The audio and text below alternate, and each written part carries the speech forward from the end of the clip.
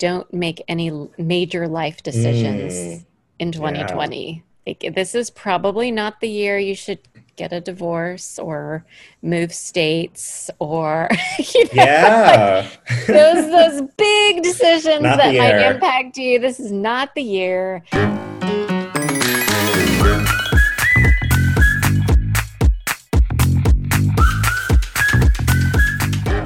Hi, welcome to Change Out Loud, the podcast where change management intersects with everyday life. I'm Kara Sundar.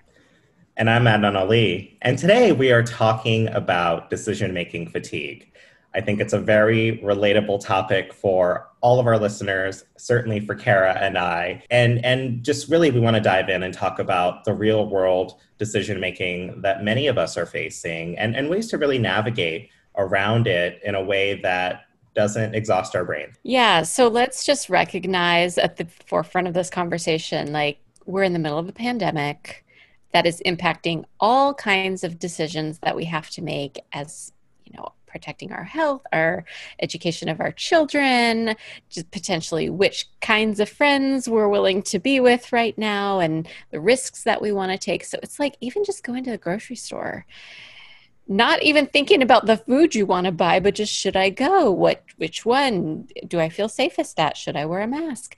It's just really taxing our brains in a way that I think we haven't, as a whole society, done in quite a while.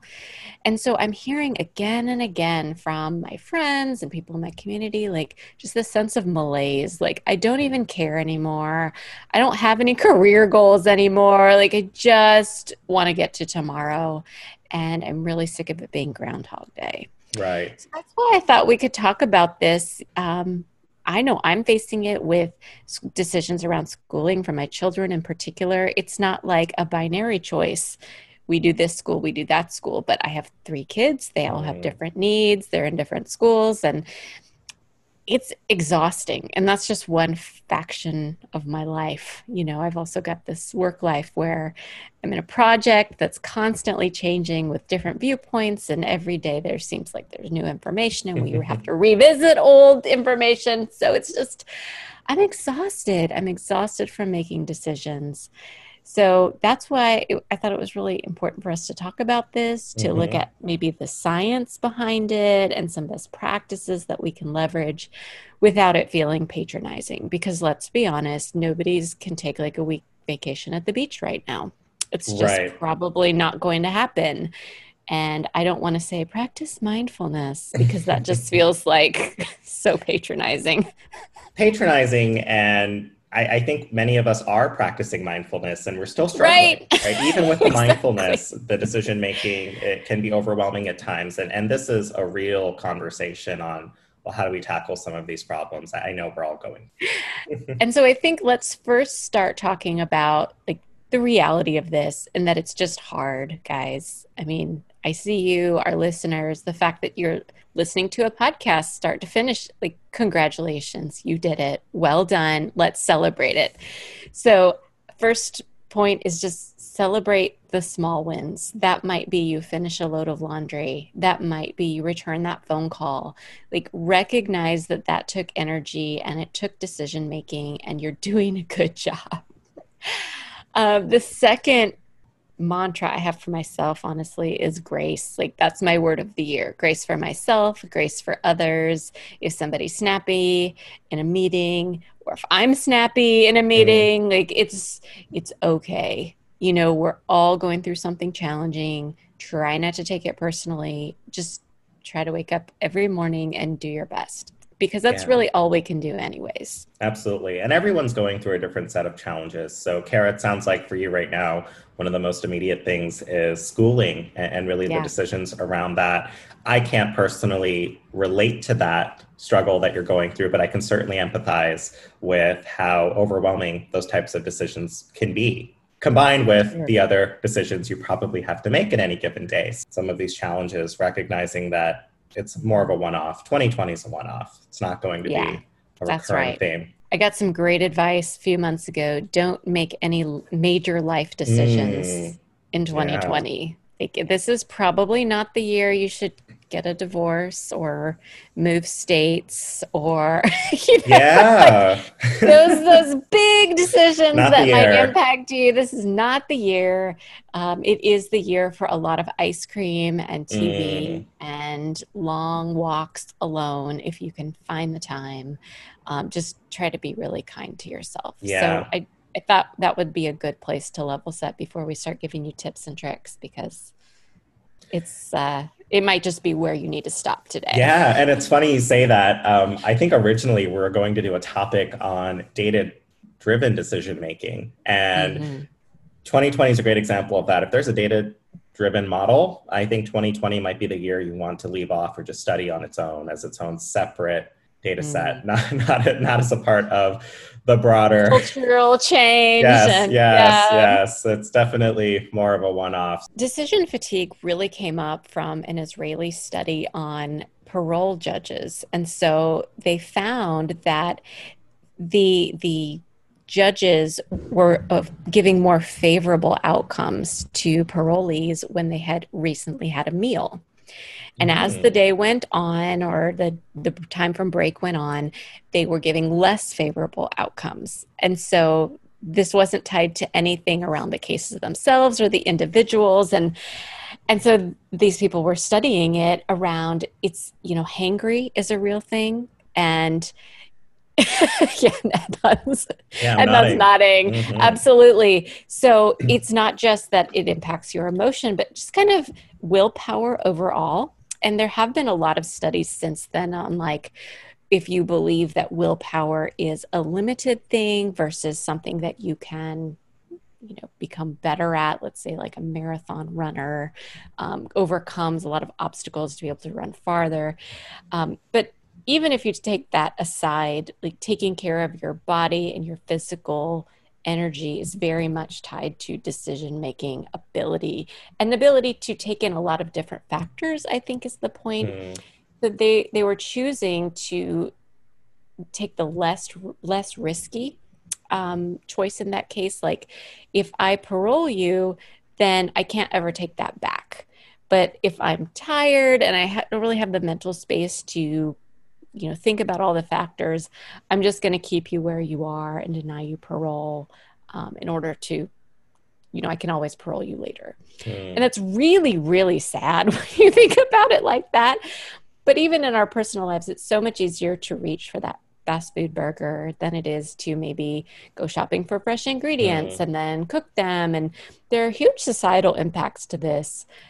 But I think as individuals, when we think about showing up to work every day, showing up for our families, our loved ones, even workouts, things that you've just committed to do for your own hmm. betterment, making sure that you're properly fueled, properly rested as much as possible, that you're filling that tank, whatever that may mean, whether that's emotional, physical.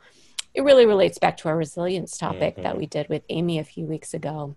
That is a really important part that we wanted to honor here before we started diving into this specific article that we chose for today because it's real. Decision fatigue is real. And, we can give you some tips and tricks, like we said, Yeah. but And I think we have an opportunity to set ourselves up for success, right? So if we're going to go into yeah. our days knowing that we're going to have all of these decisions to make, and they're not always easy decisions, let's set ourselves up for success. Let's be rested if we can. Let's have a Yeah, meal, even if it's a quick meal, grab a banana on the way out of the house or in that's the right. house, I should say. But really set yourself up for success and recognize when maybe you do need more of that fuel. Because I completely have forgotten to eat sometimes. It is 2 or 3 p.m. and I haven't eaten a thing all day. I started my morning with coffee and just been drinking the coffee all day, and it Hmm. hits you at 3 or 4, and you're like, my goodness, I haven't eaten anything all day. So just something as simple as stopping, taking a bite to eat. So let's dive into this article. We thought it had some really different kind of Yeah, advice. And yeah. so this could be something you could consider if you are looking to find ways to make decisions, maybe with less taxing implications. Right, right. Hopefully with fewer decisions, right? So Exactly. I'll just give our listeners some background. I was looking for other content related to data-driven decision making. And what I found is there was a lot of investment that had to go into getting to a place where you could even start doing data-driven decision making. There was a considerable effort in change management. It's like, gosh, I can't even make decisions without making a million other decisions. So how can we simplify the decision-making process a bit? And I came across this article in the Harvard Business Review, and I think the author had some really great points. And the first one being, just don't be so overconfident in how you think things will play out. So when you're evaluating a decision to make, we tend to be overconfident in how things are going to go. So many of us struggle and have this challenge where we had a prior experience and we just assume this next experience is going to go exactly the same way, or we haven't taken into consideration all of the different factors that can really drive how things play out. And I think this is so relatable for change managers, right? Where maybe we have a sponsor that is set on it's going to work this way, but we haven't done a full interview of all of the various stakeholders and their needs and what they're seeing on the ground. So we have an overconfident sponsor. Yeah, I love the idea of a learner's posture because I think if we are expecting ourselves to have the answer at all times for any kind of challenge, then it leads you to that decision fatigue where every decision seems to have such weight. And instead to be able to ask a question and say, I'm not sure what the answer is because I see this gap. What can we do to address that gap and be able to move forward? So I think that it just lowers the bar a little bit on how much energy it takes because it's honestly easier to ask the right question rather than trying to analyze every piece of information you have to date and move forward in this super confident way because you're so sure it's going to play out a certain way. If 2020 has taught us anything, it's that you can't predict and you can't be overconfident. So having that learner's posture is going to help everyone. Funny transition to the second point that came up in the article, which was, quote, how often does that typically happen? Question mark. That one really resonated for me. Oftentimes we think about all of these different scenarios and all of these different ways things can play out, but the reality is a lot of them are very unlikely. And yes, we should have some plans in place or have given some serious consideration to them, but they're not always going to be an impact. And how do we not overwhelm our decision-making process by taking in too many variables? This is almost the other side of it. Exactly. Great, how do we not overdo it at the same time? And that's what tends to happen, right? We never find that happy spot. I find that either we're too quick to make a decision, we haven't thought about everything, and we're overconfident, or we're thinking about every single possible scenario. Analysis paralysis. The analysis paralysis, right? And we never move forward. So how can we also edit our thoughts and really think, well, how likely is this? Right. It's almost like a quick scenario planning, like taking a scan of the horizon and saying, do we really need to factor murder hornets into every single plan for the next couple of years? Probably not. But do we need to factor in, that we might have a minimized workforce in physical spaces? Yes. So those are the kinds of things, just a quick almost, I call it a horizon scan, but just a reality check almost of how likely is this to happen?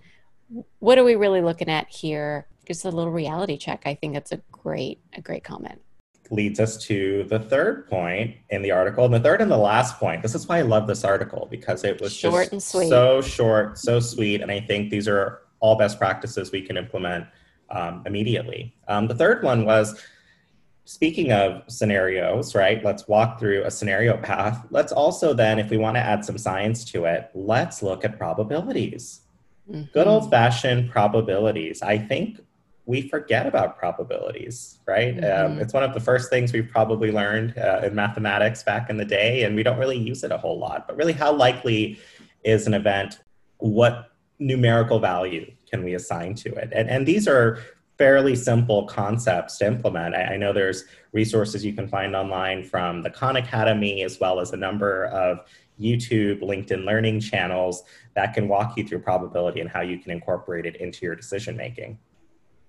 Yeah, one of my very favorites is something I learned when I was prepping for the SAT, which is if you can rule out one, then the chances of another one being right is, you've got better chance. Right. So simple. It's so simple. But when you're looking at a sea of possibilities, which is usually the case when we're talking about stakeholders and how things are going to happen, training plans, like it can get very, very complex, and we try to boil the ocean essentially. But if we can say, well, we know these trainings, for example, aren't going to happen in person. Okay, well, now that we know that, what's left? Web-based training, maybe some virtual training, maybe something online.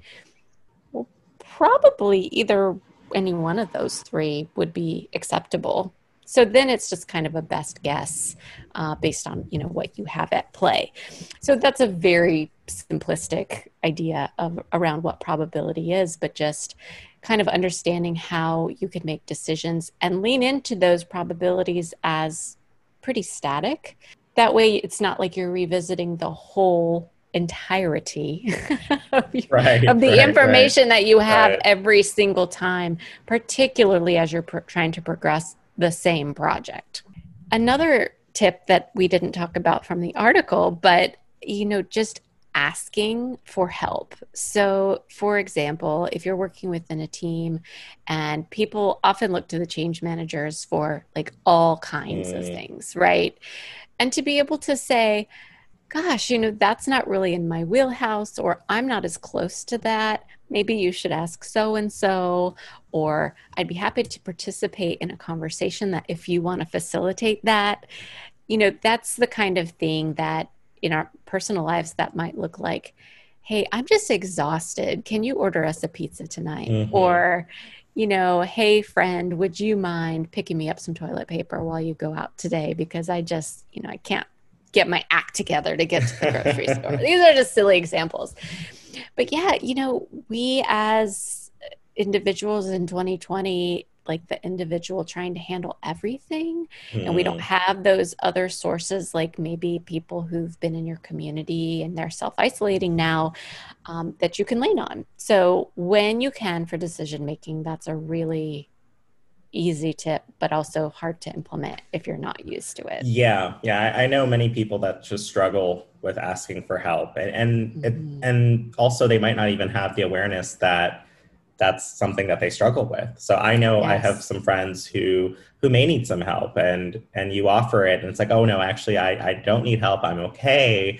And it's like, well, actually, I think you do need help. I'm happy to help. I'm already doing it. What can I do to support you? And they're just not used to it, right? So we often forget about this one. Let's ask for help. It's perfectly fine to ask for help. And in a business context, help reminds me of really two things: empowering and delegation. So how can we delegate effectively, but also how can we empower our teams to make decisions on their own, so you don't have this bottleneck of decisions waiting for you? And that's just in the business context, right? So you might have a bottleneck of decisions to make at work, not even factoring in your home life and all of the things going on there. So any way that you can empower your teams, really get them to a place where they are self-sufficient, accountable, and driven to make their own decisions, I think that'll only set you up for success as well. That's right. I'm thinking particularly too of the temptation we have as project teams and change managers to have all the answers when we come out of the gate. I'm a huge fan if you can make time for it, which is hard, but for a big user acceptance testing period, which is letting people get in there, make mistakes, ask questions you don't even necessarily have answers to, because there's no way that you can predict every question and make the perfect training plan. It's just not possible. So being able to have that humility, I guess, to say, hey, we've given this our best shot. Why don't you come in and help us out and see if we've ticked and tied everything. I really am a fan of that. The technical people don't love that because they have to work faster. But hey, better to fix it in UAT than while it's in production. Exactly, because it's going to happen either way. Right. Someone will find it regardless, so let's find it early. That's right, exactly. And really my last point is kind of going back to the comment I made on grace being my word of the year for 2020. If you do have guiding principles that you've set up either as a company, a team, a family, whatever the case may be, being able to lean into those when you are at a tough decision spot. I'm thinking back to the famous story of the Southwest founder, Southwest Mm. Airlines in the U.S. It's one of the most beloved, but they're cheap and they get you where you need to go. And so that is what the founder always went back to. They thought, well, our clients would be happier if maybe we served lunch on some of these flights. And he says, well, is this going to help us strive towards being the cheapest and the go-to Mm-hmm. carrier of choice for this particular route? Nope, we're not going to spend the money. Okay. So I think the really smart sponsors and founders of the world have been doing this for a long Oh, time. yeah. And it's something we can employ quite easily if we can all align on what are we trying to do here? How can we lean into that? If we're trying to get something out the door quickly, maybe going back to that training example, maybe training looks a lot different than if we've got Mm-hmm. time and resources to build this perfect plan. But either way, it's going to work out. Right, right. Unless you're a heart surgeon or something. I mean, this is software people. So let's keep that in mind too. What are our priorities? What can we go back to and lean into to guide us? But that at the end of the day, we're human beings. Yeah. We have limitations.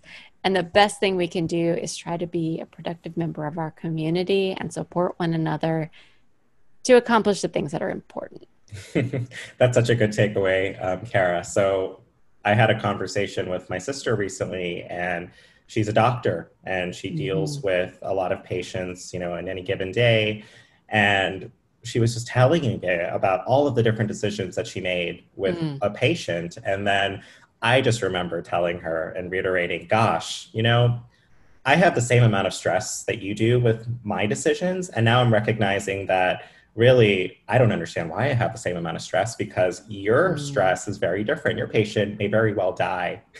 Something terrible can happen if you make the wrong decision or overlook a decision. And here I Mhm. am just, making my little change management decisions here and there, and it's stressing me out, but it really put things into perspective. And we had a good laugh over it, because it's so true, right? At the end of the day, if you make the decision, it doesn't go well. Things will move on. Mhm. You can always That's course right. correct. It will be okay. It's not going to be on your tombstone. No, no, it won't.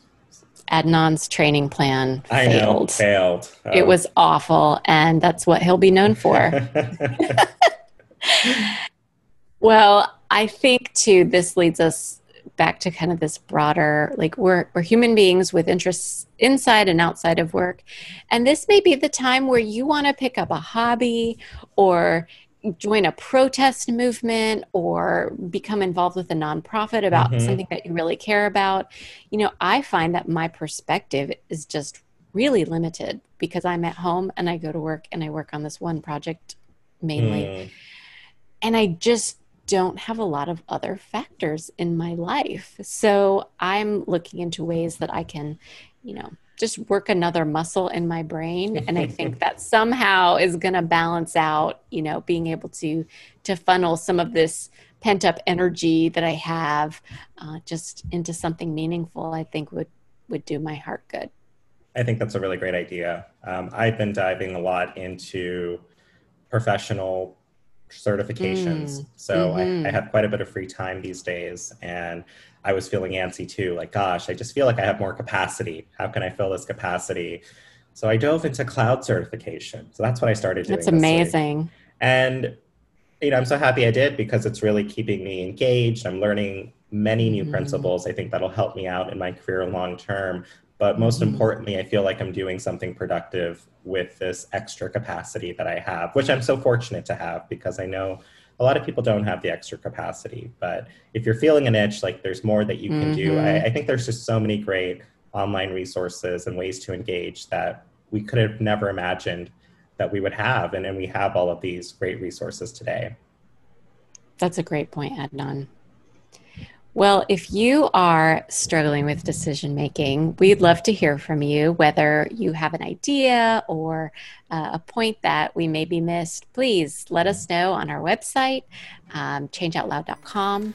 And, post a review, rate us, let us know what you're thinking, guys. This is for you, and we're just talking about things we think are helpful and important. So, let's join the conversation.